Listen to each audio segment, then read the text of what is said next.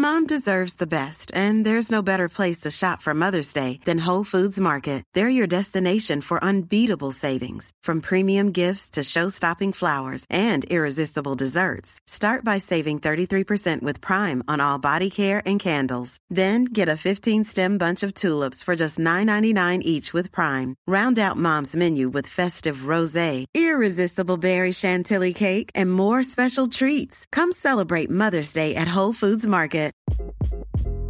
Hi, this is Craig Robinson from Ways to Win, and support for this podcast comes from Invesco QQQ, the official ETF of the NCAA. The future isn't scary. Not realizing its potential, however, could be. Just like on the recruiting trail, I've seen potential come in many forms as a coach. Learn more at Invesco.com/QQQ. Let's rethink possibility. Invesco Distributors, Inc.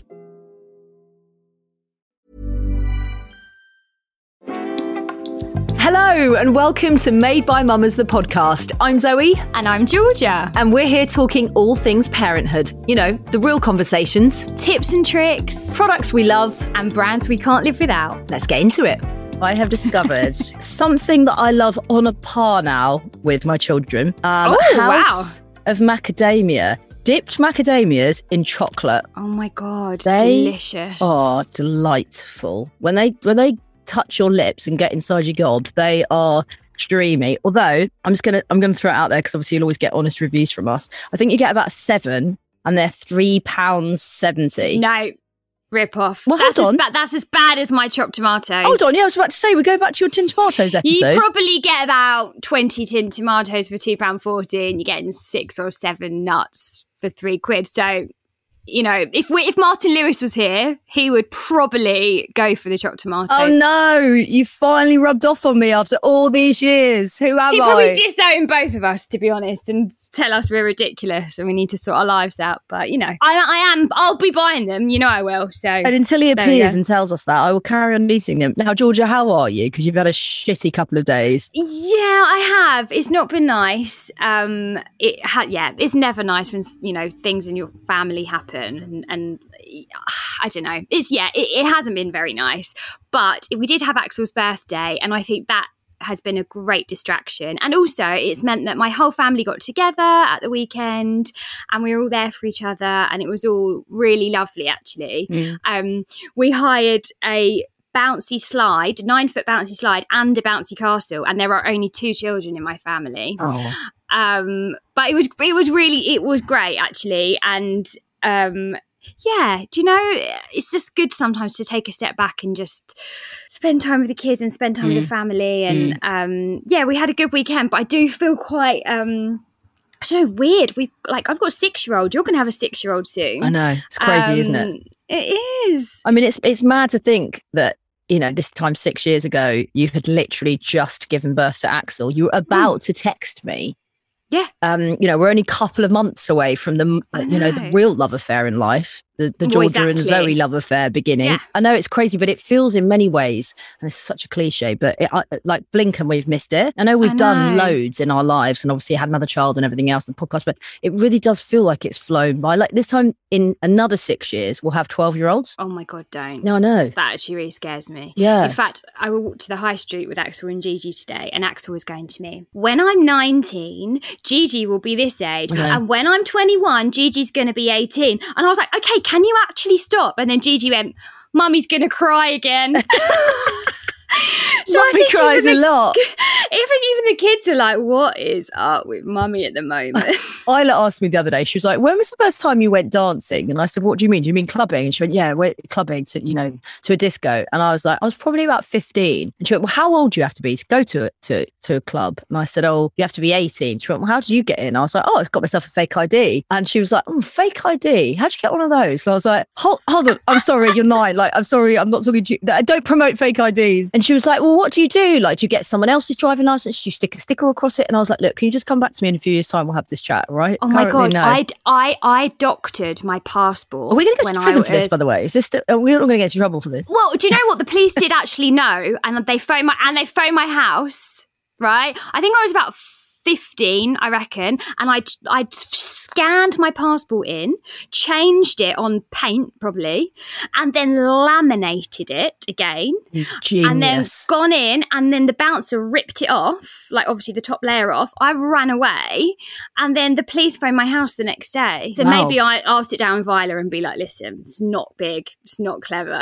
If you're going to do it, don't use a passport. I remember tapping in. Like, it must have been just at the time that I got, because how would we have got them? Because it was, I was about to say the internet wasn't around. The internet was around then. And I remember using my dad's computer, and I remember vividly tapping in fake IDs.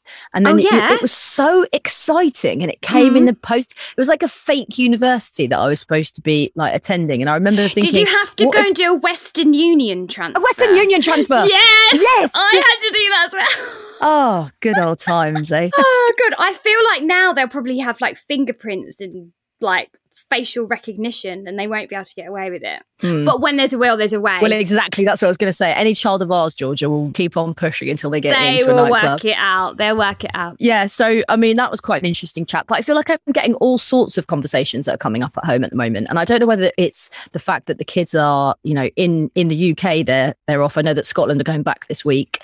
But it seems like they've been around for a really long time. So the questions are coming thick and fast about life, left, right and centre.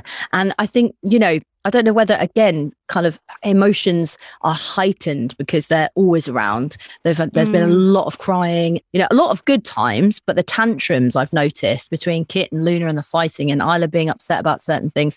Yeah, it's been an intense summer. Yeah, I'd say the same. Axel has been pretty chilled this summer, but Gigi's like on just some other level. And I think he probably just thinks, well, I can't tantrum as well, because then everyone's going to melt down. He's got to keep his shit together. Yeah, he's keeping his shit together, just about. But yeah, I know what you mean about the questions. Yeah. And yeah, you're right. Maybe it is because they're usually so distracted, and they're at school, and then they're coming home and they're doing homework and they're doing their clubs, and suddenly in the summer it all stops. And so their whole routine, and I guess I'm useless in the summer holidays. I just do anything for an easy life. I think I'm just not putting up any boundaries.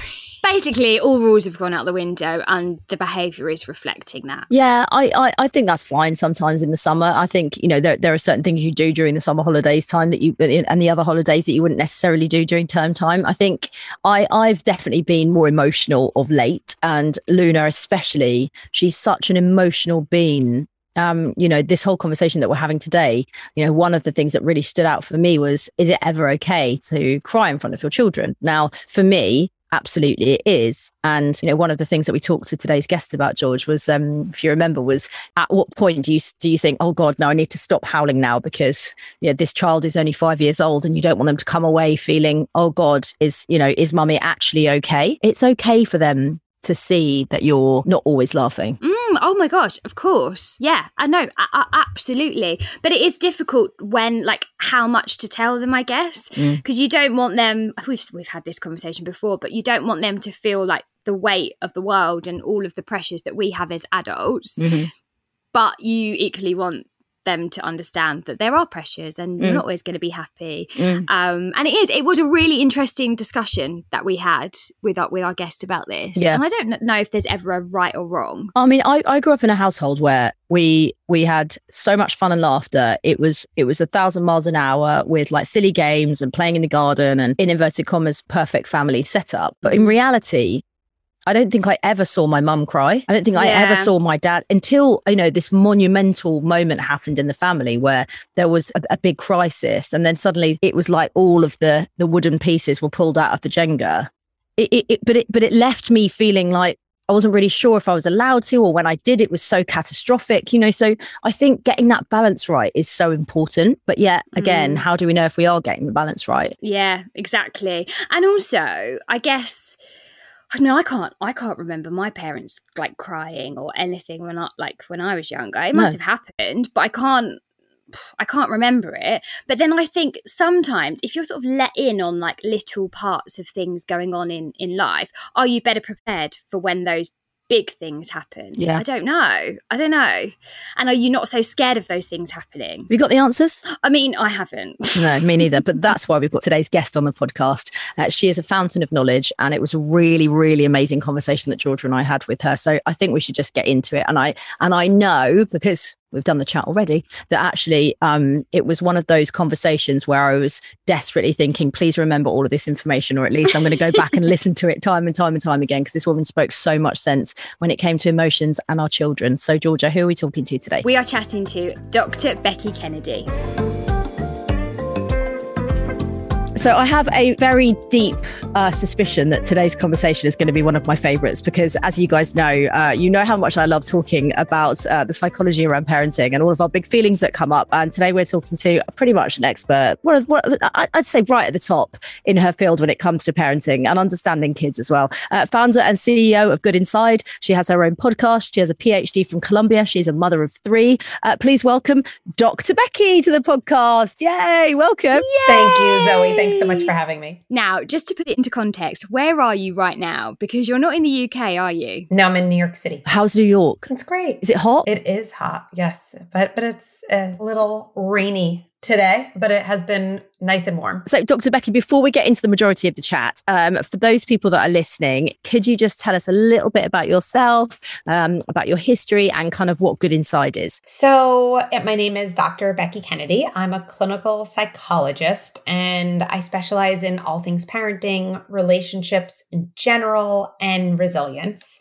And really, I just love thinking about parents and kids and the systems that they kind of create together, and the kind of approaches to dealing with the problems we have with our kids that actually feel good to us and our kids and build lifelong skills. So I came at this whole parenting thing really after years of working with adults in private practice.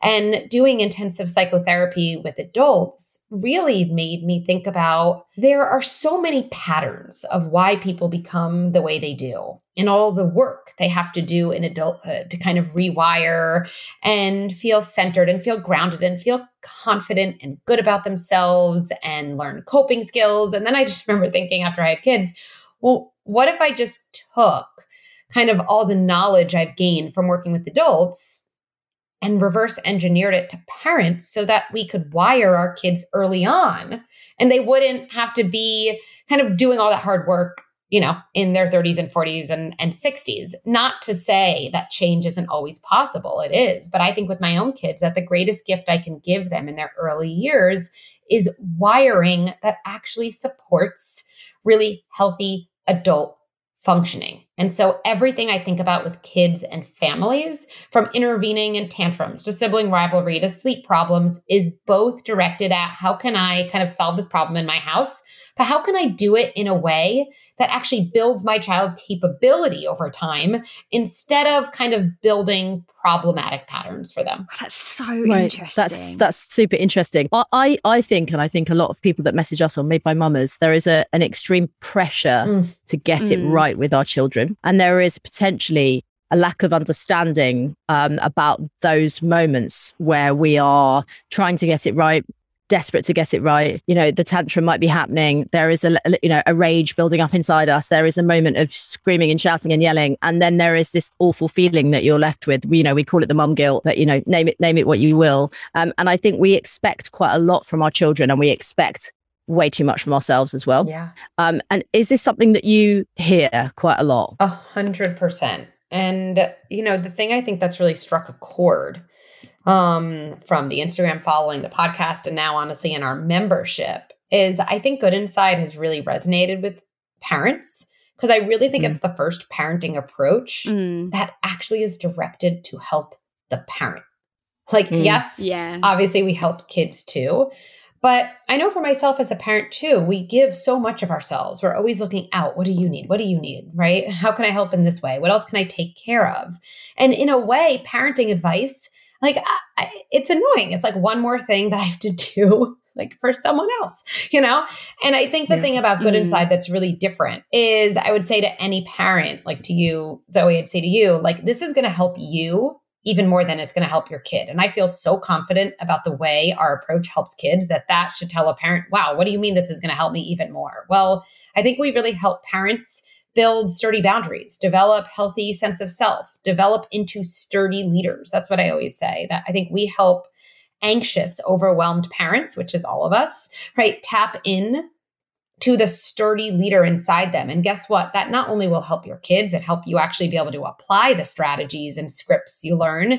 It's going to actually just help you outside of your parenting too, feel like a more grounded, confident person. And that's really what Good Inside is all about. Which is so lovely as well, because at Made by Mamas, we're all about the parents as well. We're kind of the forgotten people in all of this. It's obviously so wonderful being a parent, Yes. but how the hell do you know if you're getting it right or not? There's a real pressure in your kids looking at you to know all the answers when sometimes you really don't know what to do. Yes, exactly. I think that the parent, I think kind of the paradox in all this is the more we neglect our kind of non-parenting parts, the more we neglect our kind of non-caregiving parts, like the part of us that wants to go take a swim, the part of it that wants to have dinner with friends, not with our kids, just with a friend, the part of us that wants to say, I need to sit in the couch and not get you water from the kitchen because I just need my body to be still. The more we neglect those parts, the harder it is to even show up as the parent we want to be, because we're constantly depleted and resentful. And like, I don't know if you're listening, like raise your hand if you're a good parent when you're depleted and resentful. Like, I don't know who has their hands up. I wouldn't, right? No. We can show up as the parent we want to be when we really are taking care of ourselves and realize that being a parent is an important part of us, and it's only a part of us. It isn't all of us. And that's so important. Dr. Becky, how much of our childhood shapes the parents that we are today? So much. So much and not all of it, right? So here's what I'll say.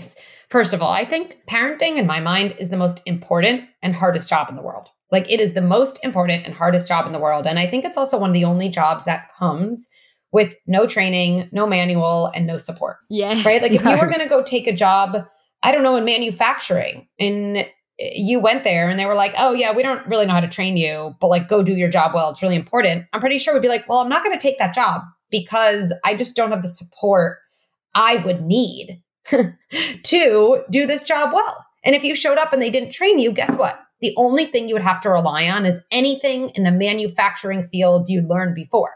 So how does our childhood impact our parenting? Well, when we don't intervene, we parent the way we were parented. Not because we want to. Again, very few people I know say, I want to be the exact type of parent to my kids as my parents were to me. You probably want to continue parts and shift in other parts. And yet, without kind of support and without really kind of meaningful resources, it's not that we're weak or that anything's wrong with us. It's just that the only model we have is the one that was imprinted on us in our own childhood. And so you can want to do things different, but turning intention into action actually requires us to have resources, have support, and have kind of access to information and expert we trust to change course. It really is hard to break those patterns we learn as children. There's all the great bits from our parents, of course, but all the negative bits that come down as well. And it's something that Zoe and I talk about a lot, isn't it, Zoe? It becomes quite confusing. I know for me, I have a very interesting relationship with my mum where she definitely gave me the drive to be the person that I am today. There was so much positive about her, but there was also a lot of emphasis around aesthetics and being pretty and all of this language that she definitely tried to put on. And I found myself at the beginning kind of doing it to Luna, and I was thinking, this is not the type of parent that I want to be. It's so much more than that, but it took quite a long time for me to break away from that and really recognize it.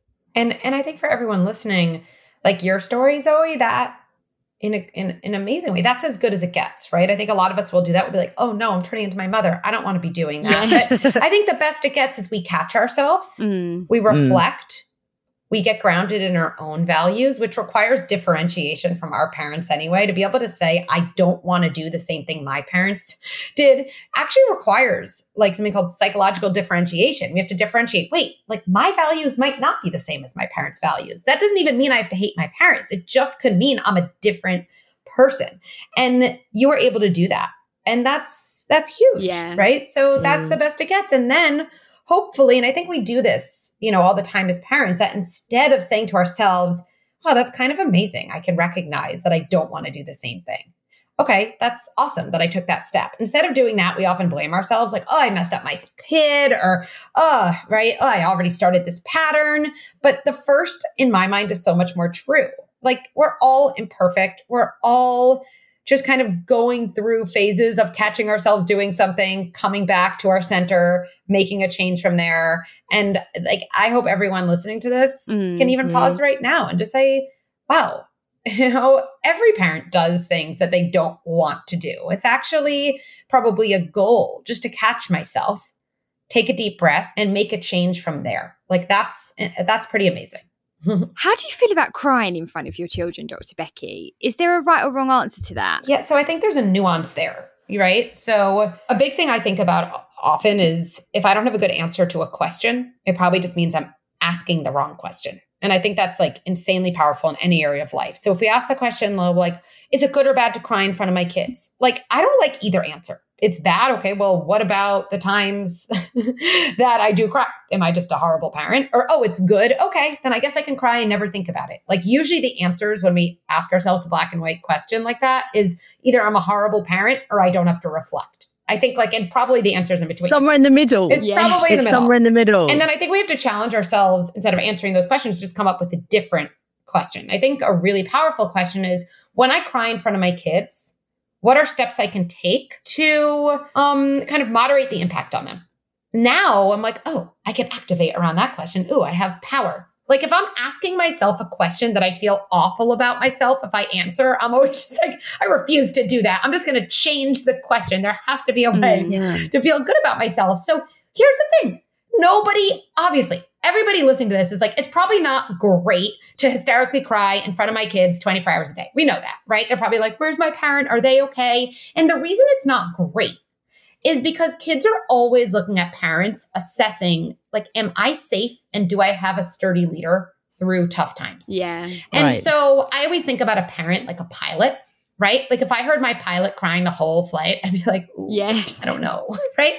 But let's say my pilot cried or screamed. I would then want my pilot to do certain things to mitigate the impact on me, right? It's not so much that they screamed or cried, but if my pilot screamed or cried and never said anything, and all the passengers were looking at each other, we'd be like, what the fuck is happening? Holy shit balls. What's going on? Exactly. Yeah. But if a pilot came on and said, hey, I just want to let you know, I don't even know. Hey, I just want to let you know, I got a message up here that my daughter, fell down and broke her ankle. And I just got really emotional and this isn't your fault. And I'm still going to be able to land in London. Just wanted to let you know what's going on. Then think about how the crying impacts you. And I think that brings us to a really big point. It's always the absence of information that's the most dysregulating for kids and for adults.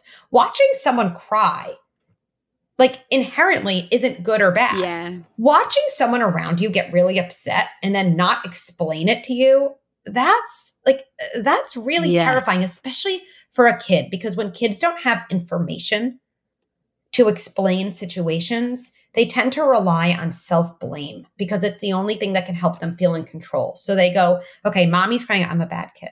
I must have done something. If only I was a better kid. Right? Because then I would have a sturdy leader. And we don't want to wire our kids with self-blame. I think all of us as adults, we're trying to unwire that in ourselves. Whenever something goes wrong in our world, we tend to self-blame. Like that's not such an adaptive strategy.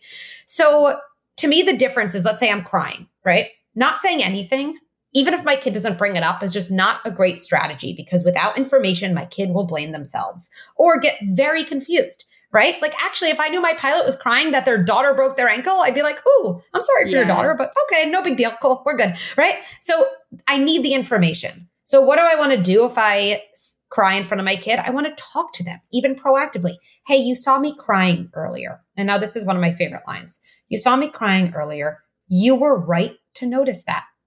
I was really upset. And then based on your kid's age and a million factors, you can share why, you can kind of not share exactly why, but you want to give them what I call a story to understand. Something that's going to make a kid go like this. Oh, that makes more sense. So it might be, I saw something in the news that was really upsetting. But so you know, you're safe. I'm safe. Our family is safe. And I'm still your strong parent who can take care of you even when I cry. You should always know that.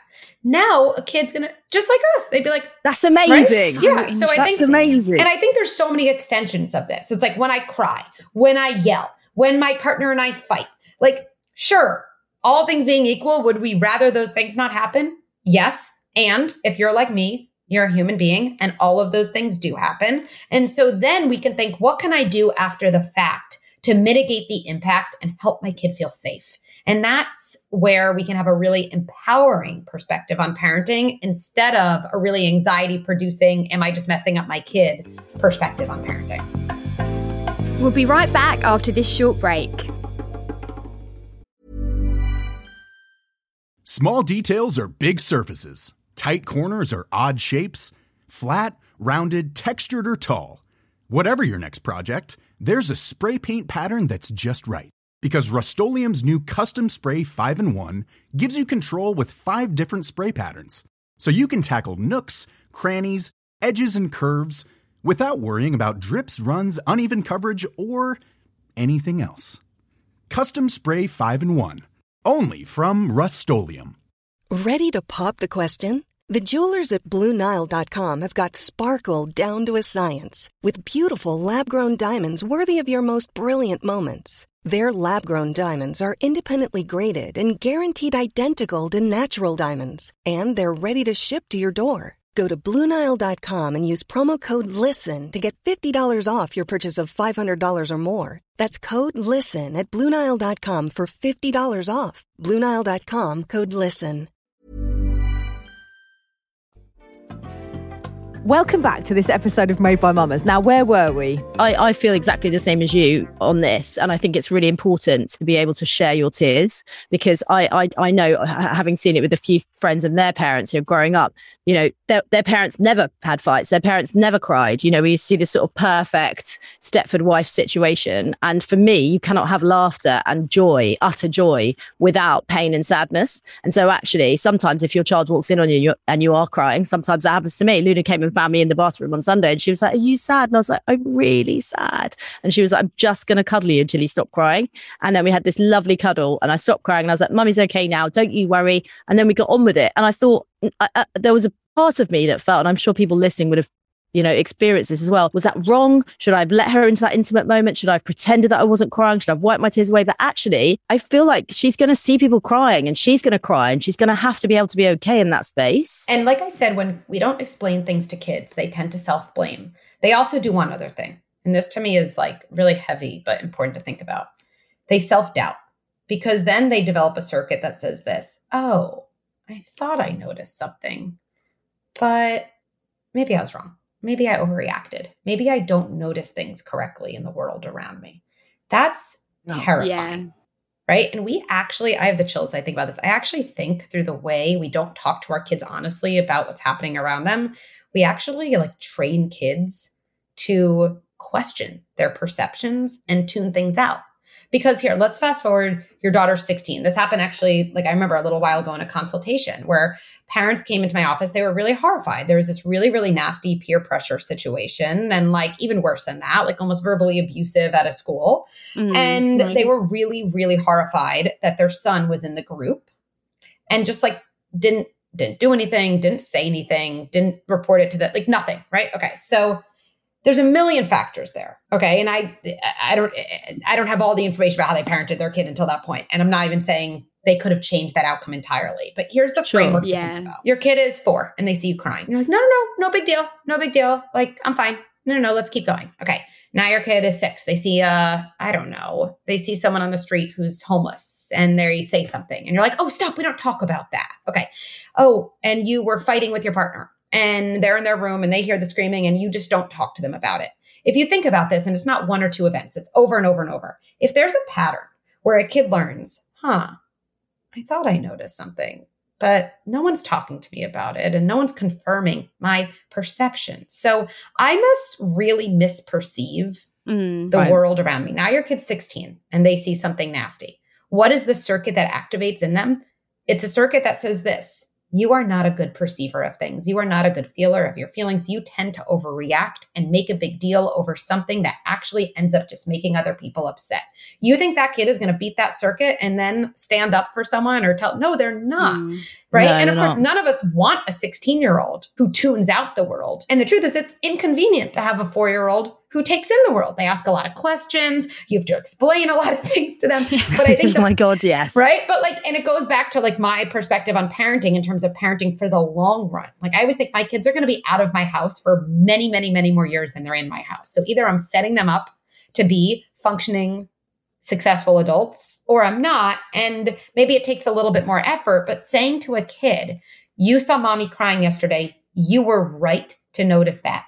I think you probably heard from me, I'm going to say daddy because I have a husband. I think you heard me and daddy arguing yesterday. I know you were upstairs, but I know you weren't sleeping and I know we were pretty loud. And I just want to tell you, when we argue, it's never your fault. And it is scary to hear us argue in those loud voices. And we're going to be working on managing our feelings. At least my kid, what they preserve is, wow, that thing I heard, I did really hear. I was right. Yeah. And that to me is the essence of confidence and making good, hard decisions as you get older, and is so important, and is why we have to talk to our kids about things when they're young. Yes, and there's such a fine line, isn't there? Finding the balance between empowering them with the information and making sure they feel a part of it, that everything they're thinking and feeling is heard, but also protecting them.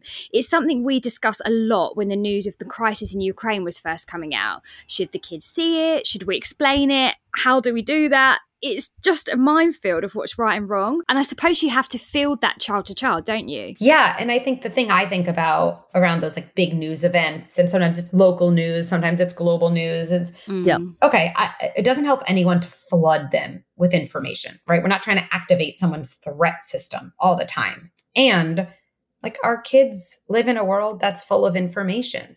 And I always think I want to be the first one in with my kids about everything. Yeah. That's what I always think. If they're on a bus to school and they hear about missiles, Ukraine, and I'm not there, that's scary. Or I don't want them to hear about what sex is from some random kid 5 years older who knows if it's useful. Or I definitely don't want them to learn about that for the first time from the internet. I don't think that's going to be good for them. So remember, information actually not only empowers kids, it actually helps them feel safe because they can understand. And us as parents, we're probably some of the best deliverers of information. And so when there's scary things, I would say, remind yourself, information is part of my communication strategy, right? You noticed that story in the newspaper. I know you saw the word, dead bodies, right? Whatever it was. I want to talk to you about what that means because I know you saw it. And the last thing I'd ever want is for you to see something upsetting and not have me to talk to about it. So let's talk about it. Then exactly what you say and how much detail you go into, there's no exact play-by-play there. But I often think of the guideline, especially when we get into something, when my kid asks a question, they're ready for an answer. And the worst thing for a kid is to feel alone and confused. That's actually the scariest thing for a kid. Do you have any tips or any hints on how to handle those situations where us as parents can feel that we are losing it? When the questions are coming and they're not listening and you're on repeat and, nobody's listening to you. No fucking person around is listening to you. And you're like, I don't know what I'm going to do here, but I don't think it's going to be pretty. Are there any kind of real solid pieces of advice? Because I think we're all experiencing a lot, especially coming out of lockdown. We're like that. Oh God. Yes. So first of all, every one of us has been there and we all will be there again. So let's just set a baseline that good parents feel triggered and on edge, right? Just across the board. Whatever parent on Instagram you follow or person at daycare drop off that you think doesn't feel that way, they do. Okay, we all do. I do too. Then I think actually it's really interesting to think about two buckets of strategies there. What do I do in the moment? What do I do in that moment before I explode? Okay, but the truth is that only has limited effectiveness because the better question is, what do I do outside the moment to hopefully not get into that, depleted, can be triggered by the next thing place as often as possible. We want to know strategies to manage those trigger moments, but we also want to know strategies just to get into that moment less often because that's how we feel better. Our kids are going to do better anyway, but we will just feel better, right? So I think those are two different things. What do you do in the moment? Hopefully you recognize what's happening and you name what you need, right? hey, I need a moment by myself in the bathroom. I know, yes, I'm going to make you dinner, whatever it is. I'm going to be back. I need those moments to calm my body. Now, if that's the first time you've ever said that to your kid, it might make a kid feel confused, or a parent might think like, you think my kid's going to just let me do that? But outside the moment, you can say to them, hey, you know what? There are moments when I need a few minutes by myself, not because you're a bad kid, not because I don't love you, because just like your body needs time to calm down, my body does too. So you might notice here or there, I might say something to you like, hey, this is one of those times I need a few minutes in the bathroom. Let's actually practice, because let's pretend I said that to you. What can you do in those moments, right? You're like setting up a kid for success. So that's really, really important. Now, what else can we do to have fewer of those moments? Well, this is now the topic of like my favorite. I don't know if it's my favorite. I feel like it's like picking a favorite child, but one of my favorites workshops in membership that honestly was the most popular one, called the Triggers Workshop, is actually understanding our triggers from a different perspective, looking at them as a sign of, early patterns that are no longer adaptive, looking them at a sign that we are not meeting our own needs as often as we need to. And there's so many things we can do, so many strategies that it would take up the whole podcast to share, but so many strategies that can help parents show up not so emptied. Because when you show up empty, you don't have much time to take care of yourself. You're going to react from a place of rage because you're depleted and probably resentful of, all the responsibilities you have. And what's so critical is to know there are so many things we can do so that we don't feel so triggered so often. I think it's so interesting you've identified the emptiness that can be with you from the moment you wake up, even if you have an amazing setup at home, especially when you've got to give everything to your children and you've literally got no reserve left in the tank to handle it. It can be so difficult. That's exactly right. And I think, me and you right now, Zoe, everyone listening, like if you picture a cup, right? And you picture every time you respond to mommy, mommy, mommy, every time you make a piece of toast for your kid, every time you do anything for anybody, including other care tasks in your house, like cleaning or folding laundry, you're pouring out, right? Well, what do you do when the rate at which you pour out is so much faster than the rate at which you replenish or pour in? And I think, one of the things that really inspired me around, writing my book and creating this membership is so many women, especially, they look at me and they'll say, I don't even know how to pour into my cup. Like, what does that even mean? Or like, oh, what do I want? Like, why do I have a panic attack when I even think about doing something for myself or wanting something? What do I need? Exactly. Yeah. It's like, don't ask me that question. Ask me any question except for what I need. And I think so many of us, we were raised to be kind of, quote, good girls, which really just means focusing more on what other people want of you than what you want for yourself. Kind of, I always think we learn to gaze out and almost never gaze in, right? And it doesn't last, when we have kids, because that rage and those trigger moments that come out, it's really our body's way of saying, this is not sustainable. You cannot fill yourself up by pouring yourself out. It's not a matter of getting a pedicure. Like, you need the system to change. You need your system to change. It's actually bullshit. Yeah. It's actually bullshit. It's bullshit. The whole thing is bullshit. And we also feel guilty, and we also are expected to do absolutely fucking everything. And we also allow ourselves to try and do absolutely everything. And then we're like, no, we've got to do it all. We've got to do it all. We've got to do it all until we just fall off. I mean, it's like, how are we supposed to do it all? Until we fall off. And then usually after that, we're like, oh, what kind of parent yells? Then you blame yourself. Yeah. Right. I always think like my favorite thing to do is to help parents go from what's wrong with me to what resources do I need? And I think actually if everyone listening right now thinks about a time they've yelled at their kid or they've just exploded, it's actually really powerful to notice which thought comes up first. Is it what's wrong with me? What kind of parent does this? I'm a horrible person, the self-blame.